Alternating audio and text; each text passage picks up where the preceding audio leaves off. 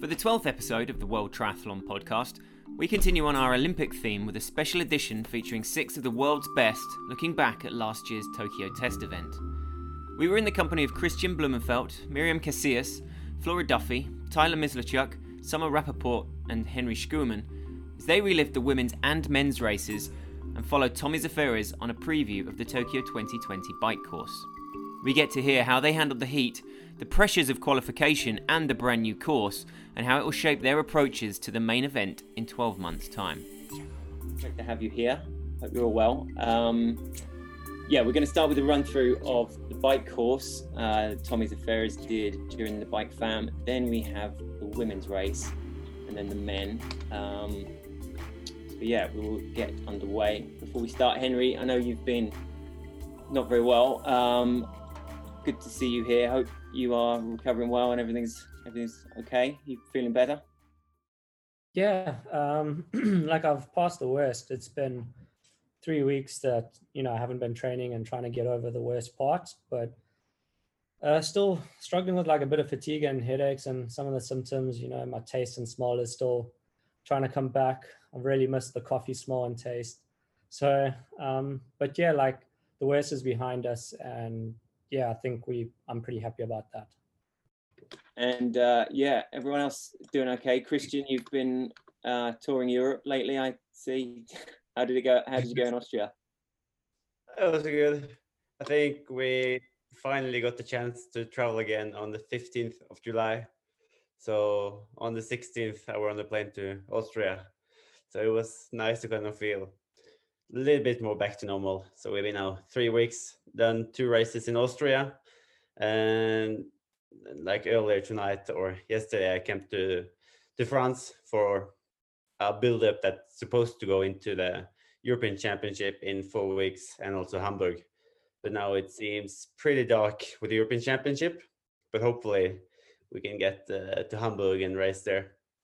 Yeah, there's a lot going on, obviously. Flora, whereabouts are you at the moment? I'm in South Africa, so like Henri, but a different part of the country. I'm in Stellenbosch. Mm-hmm. But I'm usually not here this time of the year, but we're unable to travel. It's very difficult to leave South Africa at the moment. So it's been my first winter in many years, but it's a pretty nice winter here. Yeah, there's worse places to be than Stellenbosch if you're going to be stuck somewhere, right? Yeah, sure. Exactly. Well, great to have you here. Thanks. And Summer, whereabouts are you right now? I'm currently in Durham, North Carolina. My husband was relocated here for his job over the winter. So when everything went on lockdown, I was coming home to a new home for the first time. But it was kind of nice to have a new place to explore. Good stuff. And Miriam, are you in Spain? Yeah, I'm actually now in my hometown, and it's in the south of Spain. And pretty warm here, mostly like in Tokyo right now. So training here, like waiting for travel or competitions. Tyler, lockdown started kind of strange for you, right? Yeah. I'm in a different spot now. I drove 25 hours. I live in the center of Canada. I'm on the west coast now, so that's how big Canada is. I drove from the middle to just to the coast, and it was 25-hour drive. So I'm on the west coast island here. With everyone checked in, it was time to follow Tommy Zaferes around the bike course that they will all be tackling in 12 months' time in Tokyo. It was kind of slick out there for the familiarization, dry for the women's race, kind of wet for the men's race as well. Tyler, how were you finding the course in terms of, I know like the paint on the streets has been specially done so that it's non-slick and it kind of doesn't reflect the heat quite so much. Did it feel like a course you could attack? It was grippy and so on, or? Yeah, it was pretty smooth. I'd say the one thing in the men's race was we had extremely high winds, and coming in it out of the buildings I'd say that was probably the biggest factor where it got a little bit bunched up or side winds. And I think a lot of people were riding pretty deep dish wheels, and I know I was, and I think it really affected the race. Yeah, it's an 8-lap course. Flora, how did you find it out there? There's a lot of turns that you can really attack, but there's a few, particularly the way that the course is kind of some of the transitions between sections of the course and some ramps it's quite a different course to a lot of the ones that are out there, right? Yeah, I mean, I thought the course was amazing. Before I arrived in Tokyo, my husband and I, we were scouting the course out on Google Maps. And yeah, it was interesting to see because they built a whole ramp over the beach where we rode. We were looking at it, we were like, wow, are we going to ride over that? So it was pretty cool that, yeah, the surfaces did change a lot. Very technical, lots of tight turns. Yeah, so it was very challenging out there, but I mean, yeah, great. Yeah, Kristian, not quite necessarily the some of the hills and stuff that you would perhaps like to be attacking, but I think what was really special on the test event were the wind, and the wind was really making the course, I guess, because like from this point of the race or from this point of the course and all the way into transition almost, you had tailwind, which made it very easy to just go to the front and stretch out the field. And I guess that was maybe the biggest impact on the bike course. Mm-hmm. And I'm not really sure if that will be the same in the Olympics, or if it was just like on kind of typical weather we had on the day. So I think that can be a big change for Olympics. Henri, how there's a lot of different surfaces as well throughout the course that you're kind of contending with. How much of that are you aware of as you're riding? Do you have to kind of change your style to suit some of those different surfaces, or there's tiling there and obviously a lot of carpet through transition and so on? If it's dry, you don't have to really change too much. I think it becomes more important when it starts raining or you have like a wet surface and you're changing surface. Then you've got to really be careful, especially with the manhole covers. Those can really be slippery if it's wet. And yeah, like I think through these technical bits, positioning is quite a big thing, because if you like towards the back where we're looking at now, like you can get the group normally splits up and then you'll find yourself in trouble. And then there's a couple of, well, this is like the sharpest hairpin kind of on the course, I guess. And then I think it's down into the tunnel shortly after. What kind of, do you have a sense of like what kind of speeds you were hitting, Miriam, for example, like coming down those straights into the tunnel? Are we talking sort of 60 kilometers an hour kind of thing, or?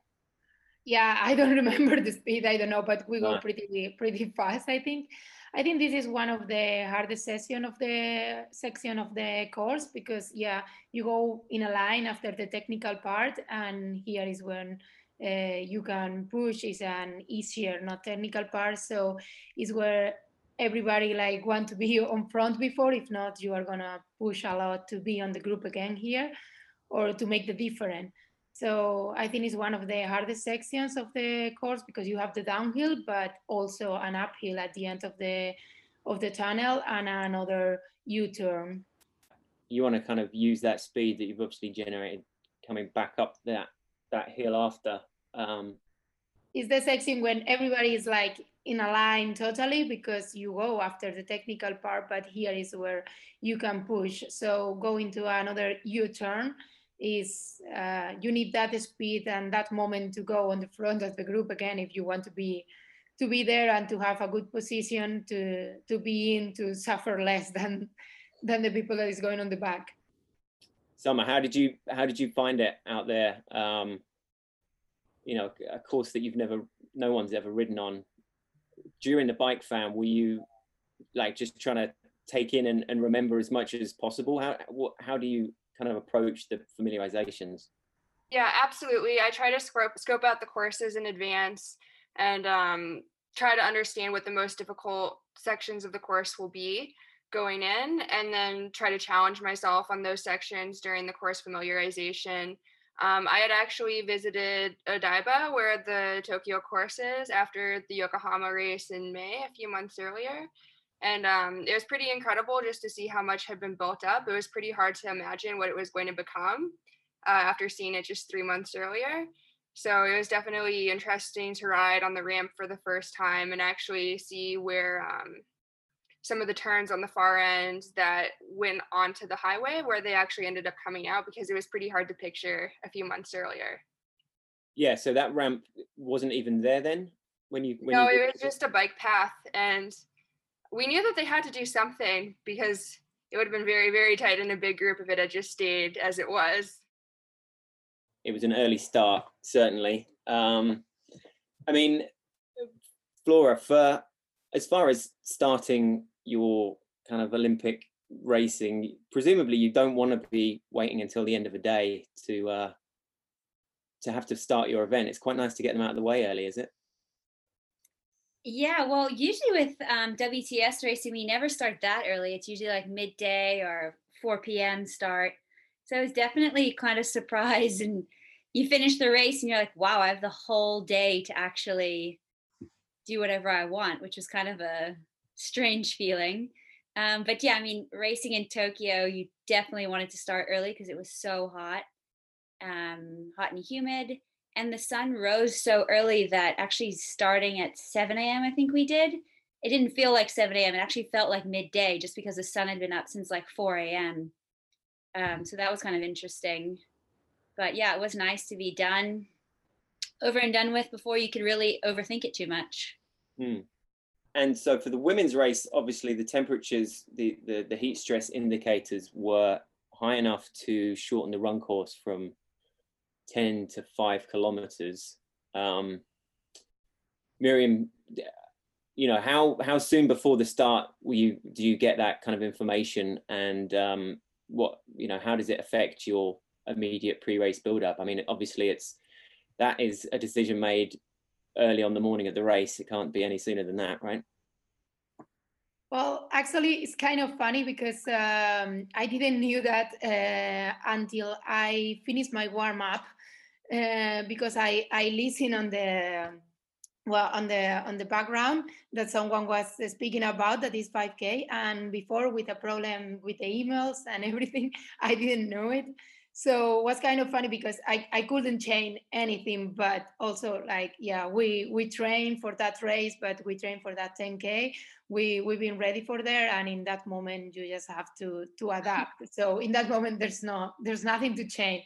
Just go for it. And Summer, were you're used to kind of hot water swimming as well, but it was very warm water. Was that the sort of conditions that you were feeling you could put together one of your best swims? Yeah, I've done quite a few World Cups in Mexico, and I've performed pretty well in those. So I felt I had a lot of experience racing in the heat. I know how to adjust my warm up, how to like when to put on an ice vest and when to kind of take those measures. I don't think I had ever done an Olympic I take that back. I think I've done one Olympic distance in similar conditions. So that was a little bit of a switch. But I felt that I was well prepared just from the World Cup experience that I had had. And Flora, for you, it must have just felt great to be back on a race start line as much as anything, right? I mean, it had been a torrid 14 months or so with the injury. So just to be back there must have felt incredible. Yeah, it was so nice to be back racing. It had been over a year since I'd last raced, and yeah, it had been a pretty brutal year. So coming into this race, it was quite nerve-wracking because obviously there was a lot on the line. This was an Olympic selection race for most countries, and you're racing at the test event, so that's already quite like a prestigious event. So for me, I was like, yeah, quite nervous. Didn't really know if I still had it. They're very tough race conditions to come back to as well.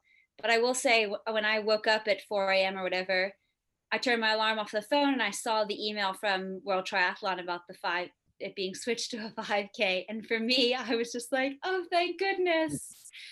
Because a 10K would have been pretty brutal for me at that point in my return to run. I really had not done the amount of running that you need to put together a decent 10K in those conditions off an Olympic distance swim and bike.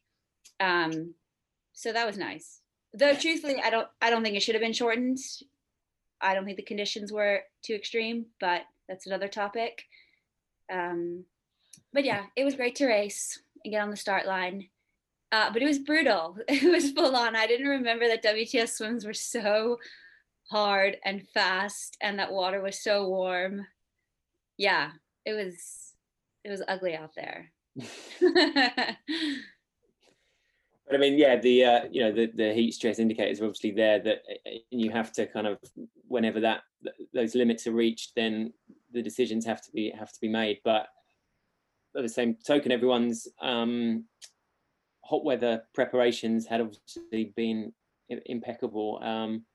Miriam, where had you come into this race having done a specific hot weather training in a, were you in a lab, or were you just in Thailand or somewhere doing your preparations?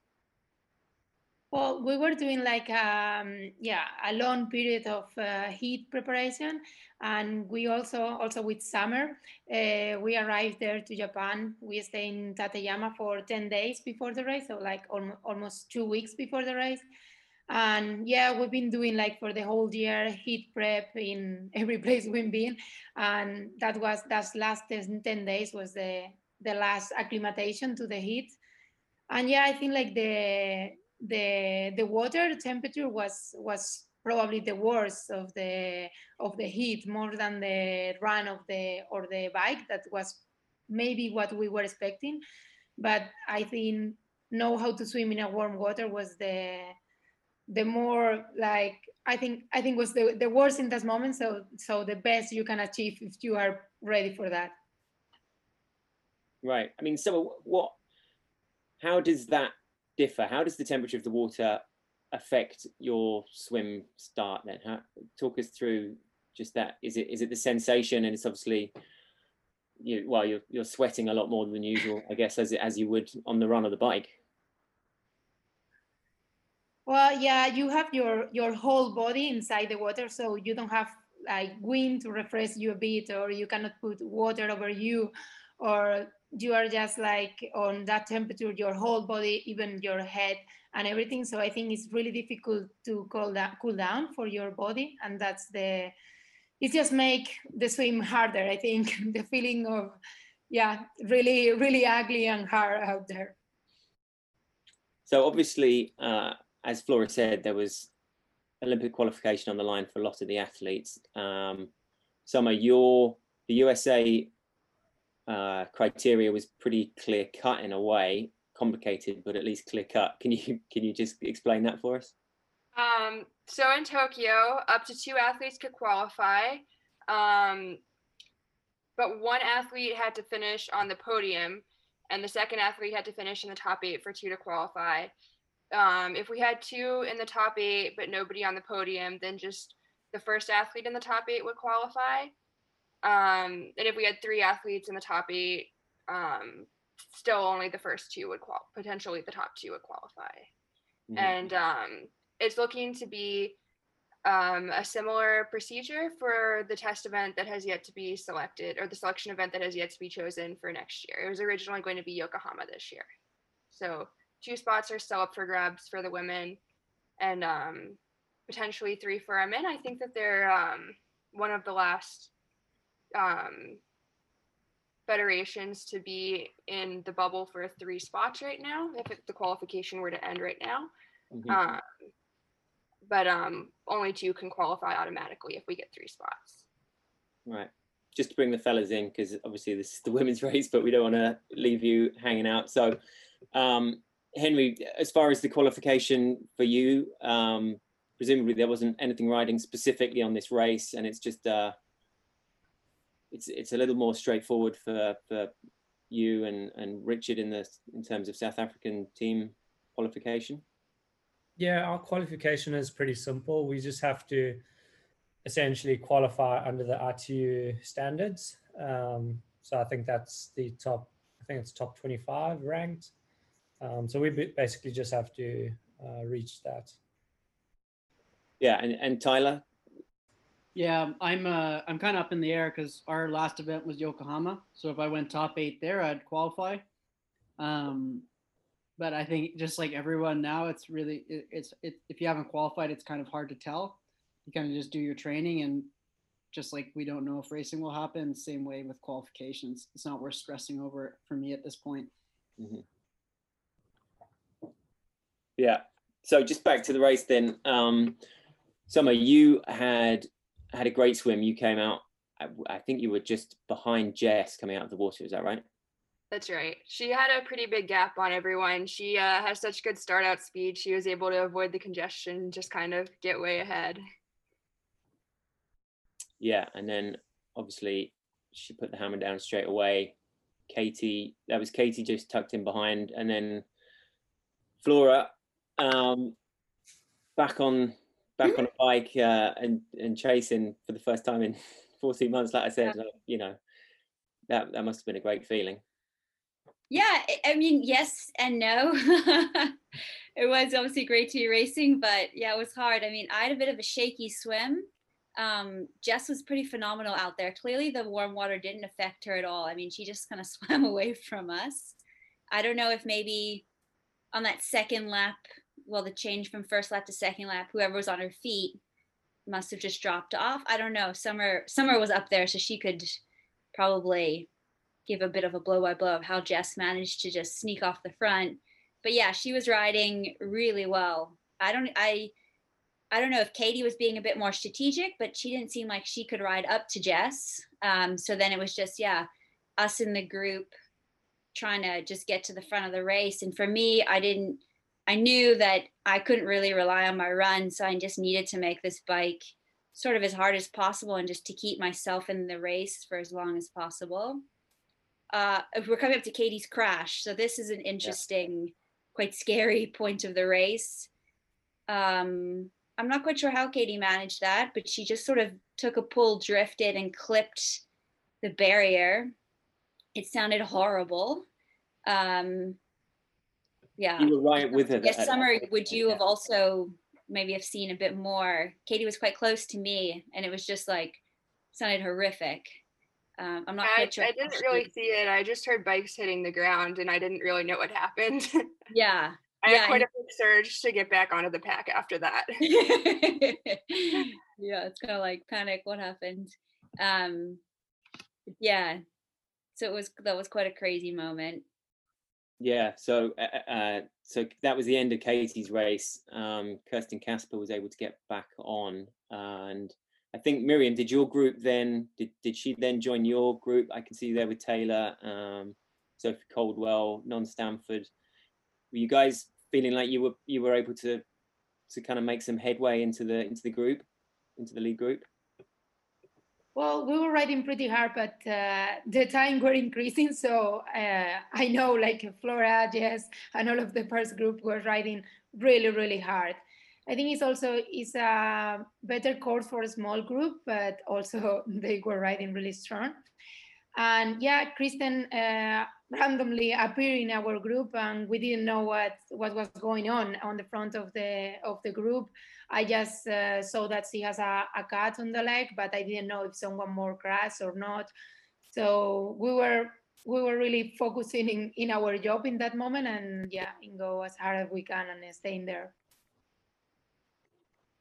Yeah, Flora, I mean, would you have said, a group of 6 working together with, the likes of Alicia Beto and Jess Learmonth, was that kind of an ideal front group as far as you were concerned? If you weren't, presumably you weren't looking to make a huge breakaway in your first race back for a long time, so you were able to stretch out the lead and work well together. Yeah, no, that's like perfect scenario. We worked pretty well together. For the most part. I mean, definitely whenever Jess is in there, and obviously Katie, it's just like, that's like great to have those two in there. And then sometimes you need to encourage and shout at a few others to come take some pulls,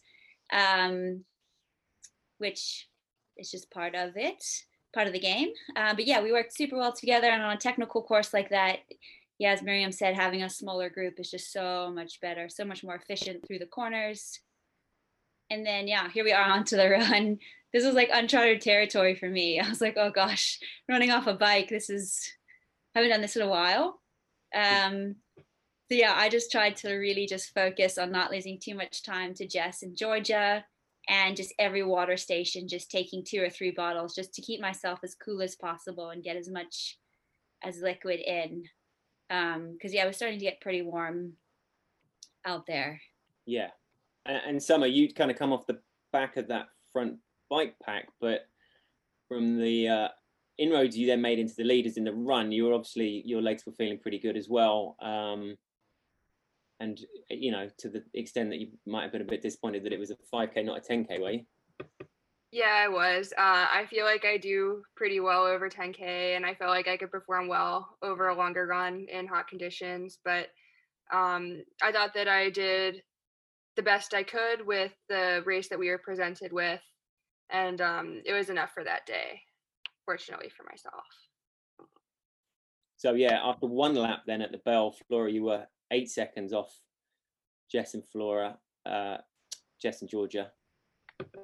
And yeah, definitely starting to be relieved that it was a 5K race, I guess. Yeah, definitely.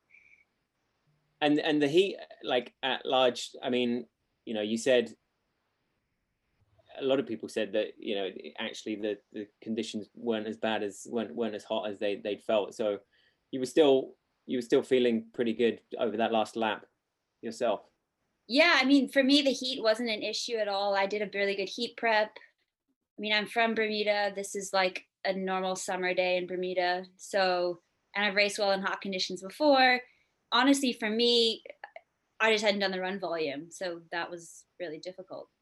But yeah, so coming into this, I was really keen to see a sprint finish between the two. I thought there would be a high five and off they would go, because I was still kind of in sighting distance. So I was really thrown when they grabbed hands and then crossed the line together. So that was kind of interesting. But then I was also like just so relieved to somehow have managed third in my first race back at the test event. And yeah, it was a big sigh of relief.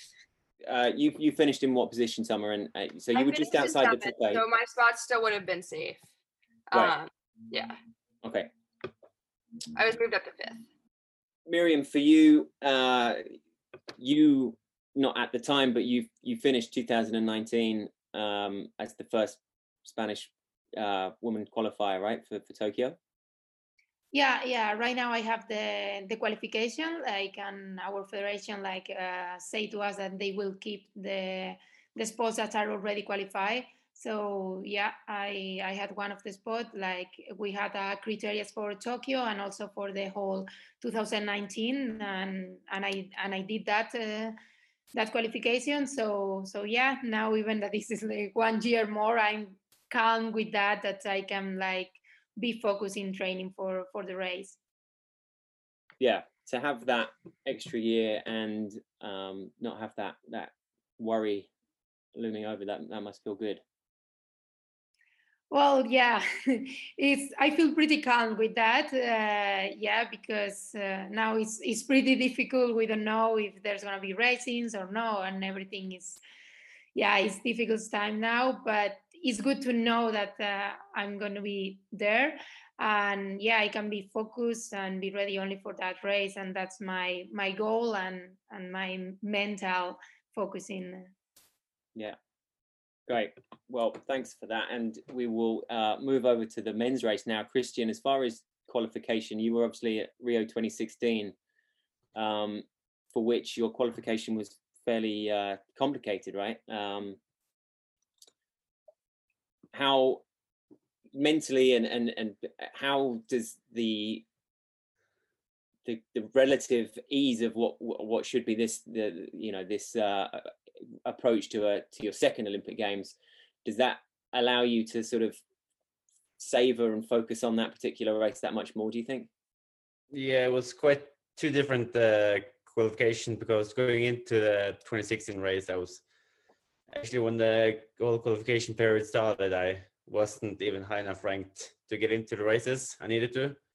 So I barely made it into the World Cups.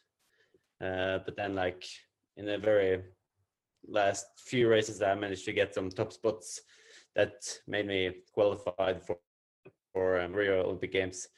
But since then, I've kind of more been able to prepare and just getting ready for the 2020 and taking the qualification almost as it would be safe to get qualified, because all we need to do is to be top 30 or 3 guys top 30, and then everyone will be able to go. And I think at the moment I'm like top 10, Gustav is around 15, and Kasper just around 20. So at the moment we have like all qualified and ready to go. So actually now with the 1 extra year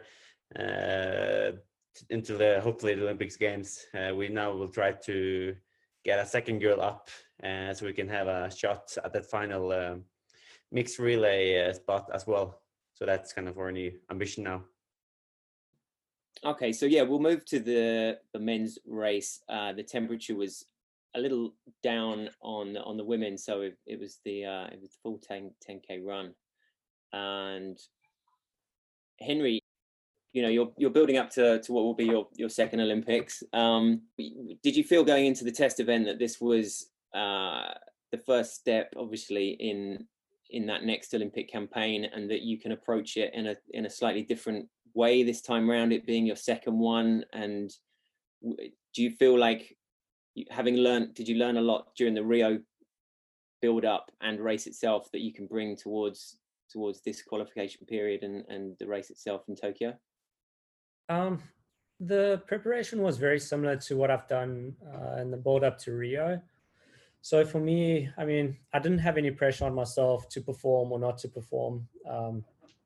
I just went to Tokyo test event purely to see the course, test it out, test the heat. Exactly that, you know, testing it out and seeing what it's all about. So for me, I felt very confident in how my fitness had progressed and where I was at before that time. But it was actually quite interesting is that we made a couple of errors in terms of the final few days preparation. So, you know, that's something that I'm going to take with me, and that's what I've learned. And definitely, well, hopefully next year that I'll be able to, you know, fine tune that and get it 100% right. Yeah. Jake Bertelsmann obviously went in at number 1, and Tyler, I mean, looking at that top 10, given the World Series season that we'd had with, you know, you on the podium and Helle Heens and Dorian Connings getting their first gold. So that the season up to that point had been wide open, and it's not like, you know, Mario had dominated the year before and so on. So this race, perhaps more than any of that kind of level, was completely open, and on a new course as well. There were certainly opportunities there for like, you know, 20-25 athletes to really make that play for the gold. Yeah, someone asked me like a few weeks before the test event, you know, who I thought was going to do well, and I didn't have an answer because the year had been so shaken up compared to previous years. We had so many different guys on the podium. And again, when it comes to these hot races, it's sometimes unpredictable what the body, you can do as much heat prep as you want, but something goes off in your hydration or you mess something up a day before the race and your body can be off. So yeah, I think even going into the race, I wasn't thinking about who was going to be, you know, my competitors. It was just like probably the same as these guys, was just do what I'm doing and we'll see who's there. This was definitely one of your strongest swims as well, would you say? Yeah, I don't swim well in the cold water. It's not a secret. And so I think just when it's hot water, I think everyone slows down a bit, and I kind of just swim the same speed as I normally do. Like summer, I've raced in Hotoko this year. So I skipped Leeds WTS on purpose because the only race similar to Tokyo was Hotoko on the calendar. So we made the decision that I probably wasn't going to be chasing a World Series overall rank. That I was going to be doing specific races. So same thing in Hotoko. I was first out of T1, which normally wouldn't happen. But because the water temperature was higher, I was able to swim a little bit faster. Having the Olympics in Tokyo in water that is, I mean, it's up to, you know, in the high 20s, right? So that alone gives you that little edge of confidence going into a race that you know, if it was in a cold water, then you would immediately feel at a disadvantage. Yeah, and I think in general, I like a lot before the start, everyone was putting on ice vests, and I didn't even actually put on an ice vest for the race because I got out of the water warm up, and with the wind, I was actually a little bit cold. So I'm quite sensitive to the cold, and it's something that even on a hotter day, obviously I can introduce an ice vest, but something that I didn't even have to do on the day because for me it didn't feel that warm.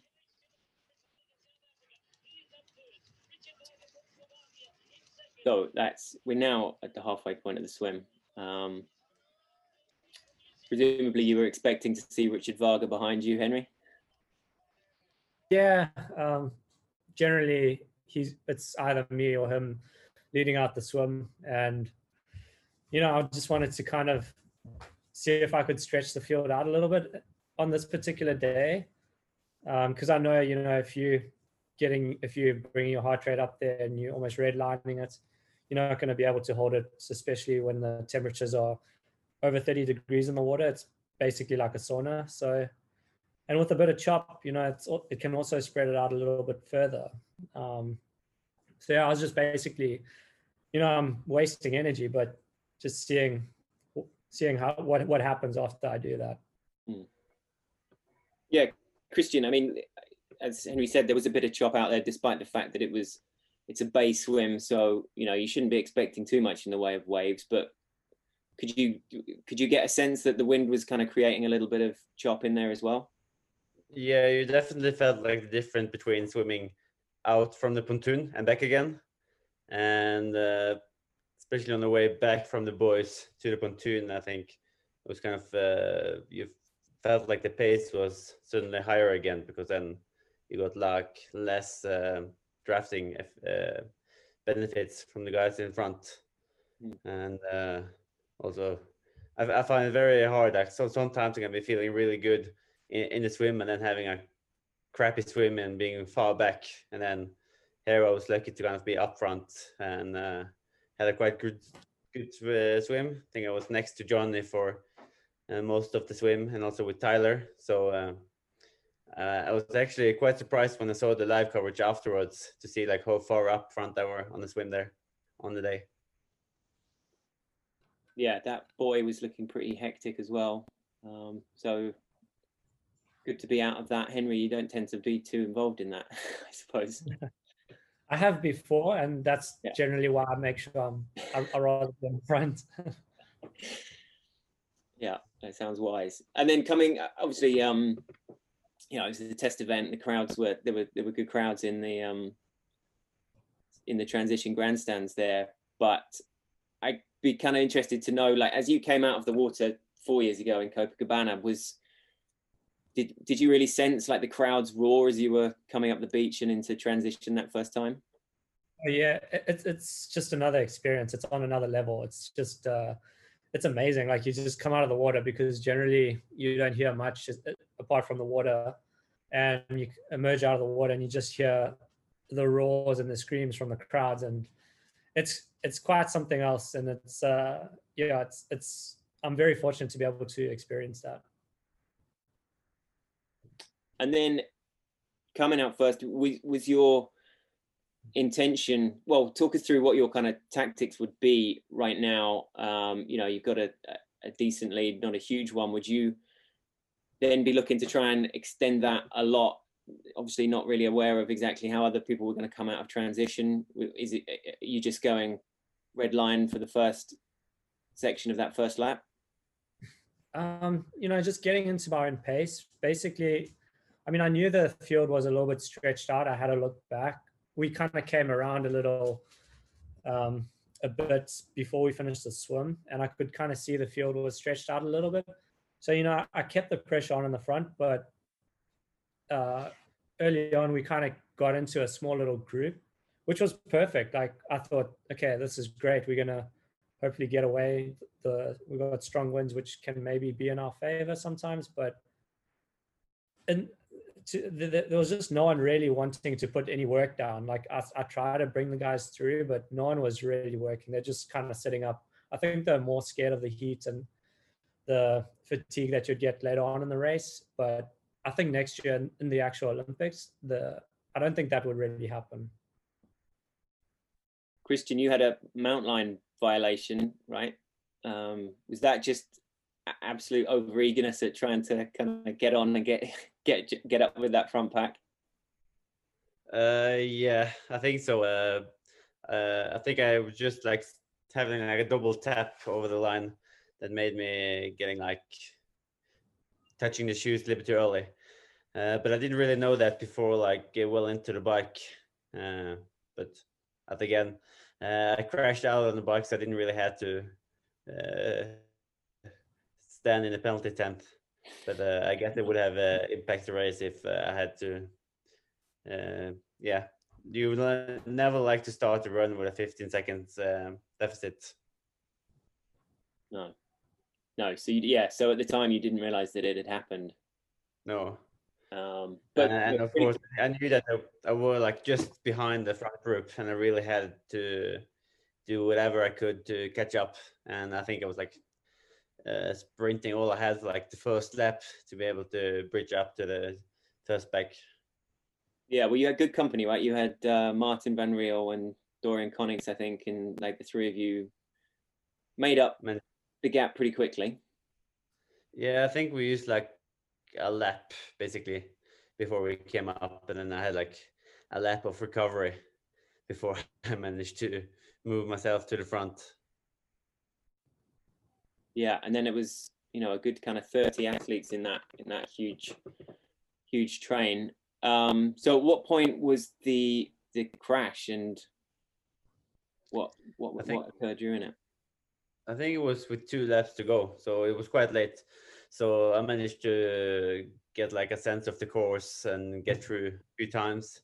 So good experience to kind of feel how it is to race in the heat, even though it was super warm on the day, and you never really know how it is to start running after the bike. So it's still kind of unknown how I would have been reacting after racing that hard from the gun. As you could see, a lot of the guys in the front pack were kind of blowing up. I think it was getting a little bit like more pressure from behind. People wanted to get into the front before the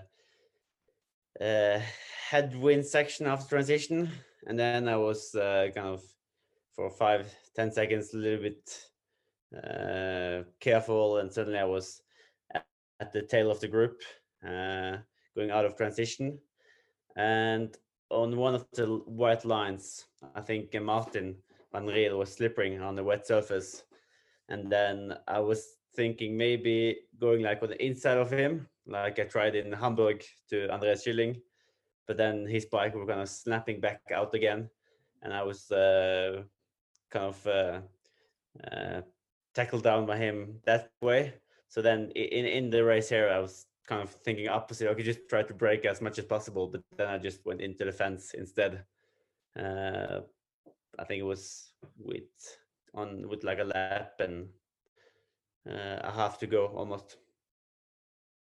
Right.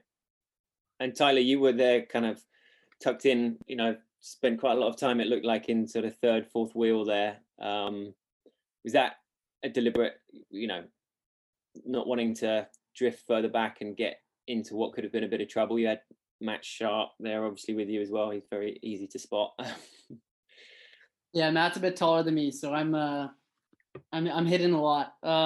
It's just on a course like this, I think a lot of people underestimated the sting that it would put in the legs, because it was just so on off, especially as the group got bigger and bigger. It was the normalized power versus the average power was quite different, even being near the front of the group. So the strategy, obviously, with any race is to minimize the damage on the legs when you know it's going to be one big group, which now we're watching is kind of all the players are pretty much back in the race now. I think, like Henri said, I think being a hot, everyone was a little bit nervous starting the bike, just not to overextend. But I can't see it being the same next year. If you have a group like we had of 12 guys off the front, I think that group's gone. But I can't tell the future, but that would be my guess. Yeah, Henry, would you agree? Like, it's far more likely that there's going to be a couple of people kind of trying to put the hammer down and really test, or I suppose kind of get rid of just break up that front group and ask the question of a few more people earlier on. Yeah, I think a big thing about it is it depends who's in the group. And if you just have like the right nations who have the similar tactics as what I go for, then definitely I think the group will get away. But I mean, like Tyler said, you can't tell the future, but Olympics has its history for a breakaway. So yeah, how were the legs, Tyler, as you were putting the bike away and getting out those first strides? I think whether you, whenever you get off the bike, even if you feel good or bad, the first few steps, you never really know. At least for myself, it usually takes a few hundred meters for you to kind of realize where you're at. Just the pressure, you haven't been standing, you jump off your bike, and my legs are always weak. So I didn't really know where I was at until I would say about 500 meters into the run. Henry, whereabouts were you as you were coming out of the second transition then? Also, like, very well placed, right? Oh yeah, well, there you go, very well placed in third. Yeah, I had a pretty good transition, and like, yeah, I mean, you never know how your legs are going to feel until you actually start running. And for me, I actually, as soon as I started running, the first 500 meters, I knew I'm not right. But I just pushed through just so that I could finish the whole race and the feel the run, what it's like in the humidity. I mean, we didn't have the day that we were kind of expecting with the heat and the humidity. So yeah, I mean, it would have been good to have a real good test of that, but nevertheless, I had a pretty good result. Like, I think it was 7th, 8th, or 9th, one of those positions, and I mean, I can take a lot away from that, so I was pretty happy. Summer and Flora, Miriam, were you guys watching this race at the time? Were you course side or watching on Triathlon Live or? Yeah, I watched the first half from my hotel room because it was so windy and stormy.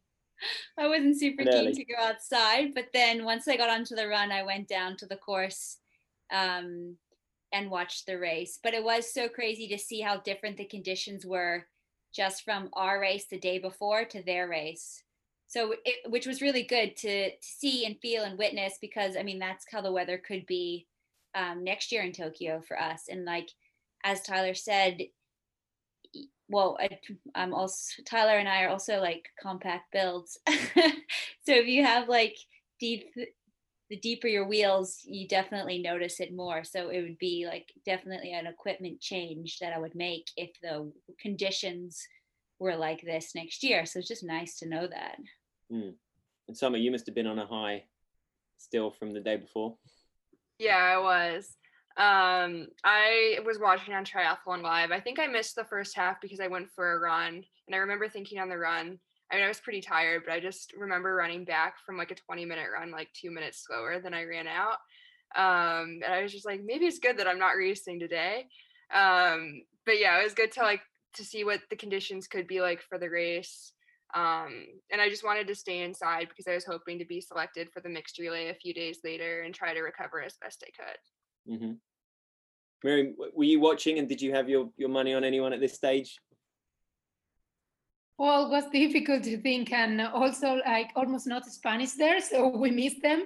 But yeah, I think it was really good and nice to see the course again, and to see how the race can change, not only for the weather, also for the way the boys race, and also because there weren't a breakaway, and in our race there was. So I don't know, I think was good to see the difference and see everyone racing there, but I also miss the Spanish there on the front. Yeah, no Mario, no Javi, obviously was a shame, but yeah. So Henry, I mean, as they sort of started to pull away, and as you said, like, you kind of realized this wasn't necessarily going to be your race, but still Johnny and Gus for company. Yeah, I mean, it would be pointless if I just kill myself trying to stick with them. I wanted to try and finish the race as best as possible. So the best thing was to just run my own pace and not try and stick to the front group. I mean, the guys were looking pretty good. So big ups to them. But yeah, I just want to run through the entire course and, take everything that I can from it. And Tyler, you had, Casper Jonas, who had, he'd made a couple of plays on the bike. So presumably his legs would have been feeling those. And there was a couple of times just like there where it seemed like you kind of diverged to one side of the track as you tried to pull away. Was that something that you kind of like to throw in sometimes, or? There was a lot of talking going on at that point. I kind of had said to some of the guys if we take turns, because it was quite windy, but only Hayden really was taking it on with me, which was fine. Everyone's racing their own race, but so yeah, just moving out of the way or doing different things to not make it super easy on the guys. Obviously, if you're running behind, especially on a windy day, it's a big advantage. Although I'm not a huge frame to draft off of, it still is a draft. And I mean, the close up there, you definitely looked pretty comfortable. Yeah, I wasn't, my strategy or my coach's strategy obviously was, again, we were planning for a hotter day. So I raced it in a similar way that I would have on a hotter day. I didn't really overextend myself until the last lap. It was kind of running within myself. Within yourself. I mean, you're still hurting. You're racing a triathlon, but as much as you can keep it in control while racing. Casper actually ran his fastest ever 10K in a race during this race, and it was the same time as yours, Tyler. Again, given the conditions, I suppose maybe it speaks volumes more of the preparation as well. But where does that stand in the kind of realm of your times? Just off the bike, it just depends on the course. But fresh, I obviously quite a bit quicker fresh. But what I thought was interesting went through my head was the three of us running together. I think if you were a betting man, if someone had bet on three guys running for the win in the last lap, I don't think anyone would have put on a bet sheet the combination of the three of us. It just shows racing, the triathlon, the type of year we have, the depth of guys, that anything can happen on the day. Here we're watching Casper kind of make his move, and it was a pretty dominant move at the time. But right as we're running down the hill here, he saw that I had caught back up, and he started to slow down. And I yelled that Hayden was going to catch us if we slowed down, so I was spurring him on. But you don't see that on the camera. Yeah, if you can see my coach when we go onto the straightaway. My coach is actually right in the background, and it's a nice little visual. You can see his reaction.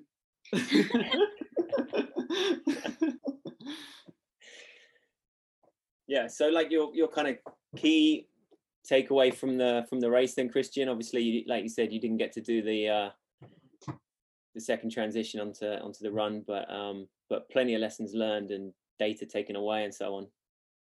Yeah, and also I had two teammates who managed to do the full race, so we do share kind of the experience from the race, and so it's still like a good experience to have been able to race through at least the swim and bike, and I have to see being able to see the race on Triathlon Live afterwards as well. It gives you kind of a feeling that you've still been in the race, even though I wasn't at the last part. Yeah. And just back to you, Flora, coming back from that time out and to be able to have left Tokyo with such a great result can only do wonders for your confidence going into the next 12 months. Yeah, absolutely. I mean, thrilled with third. Then to be sort of weirdly upgraded to the win was kind of weird, but it felt like my luck was changing. So, I'll take it. Yeah, this was part of a bigger something going on there. Strange day. Yeah, and Miriam, as we said, like a great feeling to know that you're qualified already, and to be able to kind of meticulously plan that next 12 months, huh? Yeah, now a bit crazy or difficult to plan anything, but yeah, all the focus is in that race, and I have the experience that I qualify in the last moment for Rio, and that was pretty tough to after be ready for the race. So that was my main goal for these 2 years, to qualify as early as possible, and I did it. So yeah, now it's just time to be focused on prepare that race. Yeah, so like it's been a crazy few months for everybody, so to have that in the bank must have helped. Have you been able to, have you been coping well through the lockdown and able to keep on top of things? Having my qualification in the bag has definitely helped me stay motivated. Just talking to different people, I know that some people have had a hard time just not knowing what's next, but for me, knowing that I'm going to be on the start line in Tokyo on what we now know is going to be July 27th for the women next year has just gotten me out the door every day and helped me get in some good work. Nothing too crazy or too flashy, but good, consistent work through this time. Yeah, good. Henri, we hope you continue to get better. How's your health? Like, what kind of percentage are you at, do you reckon? Probably like 0%. Well, my health, yeah, like I think probably 80% there. We just need to check, make sure that the tests come back clear, so I can get back to training and not put unnecessary stress where my body is already under stress. So this virus, it's a new thing, and we're still learning so much about it, and yeah, you just can't take any chances. The big day is next year, and that's what we are focusing on. Yeah, for sure. And Tyler, from your parents' basement then in quarantine for a while to you're back to normal training? Yeah, I'm back on the national centers based out of Victoria, which is a small island off the coast of Canada.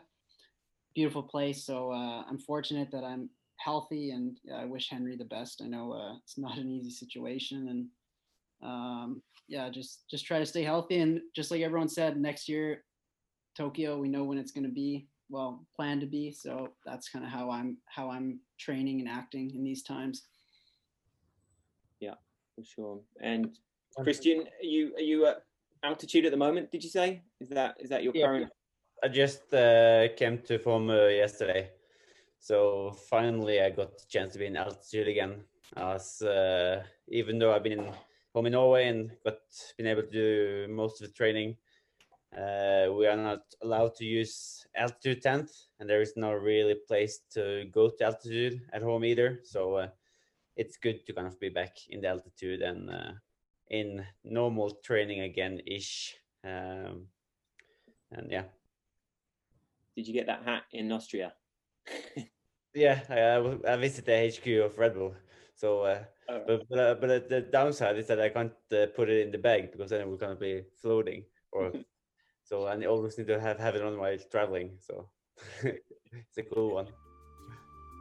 Well, obviously it's been great to have you all on, and thanks very much for your time, and excellent to relive the test event with you all.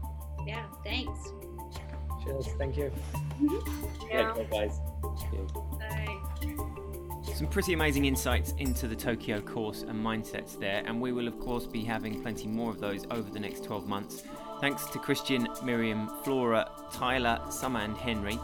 Next week we'll be hearing from reigning world champion Katie Zaferes as she dials in from Maryland, USA, with her sights on a return to racing. Thanks for listening.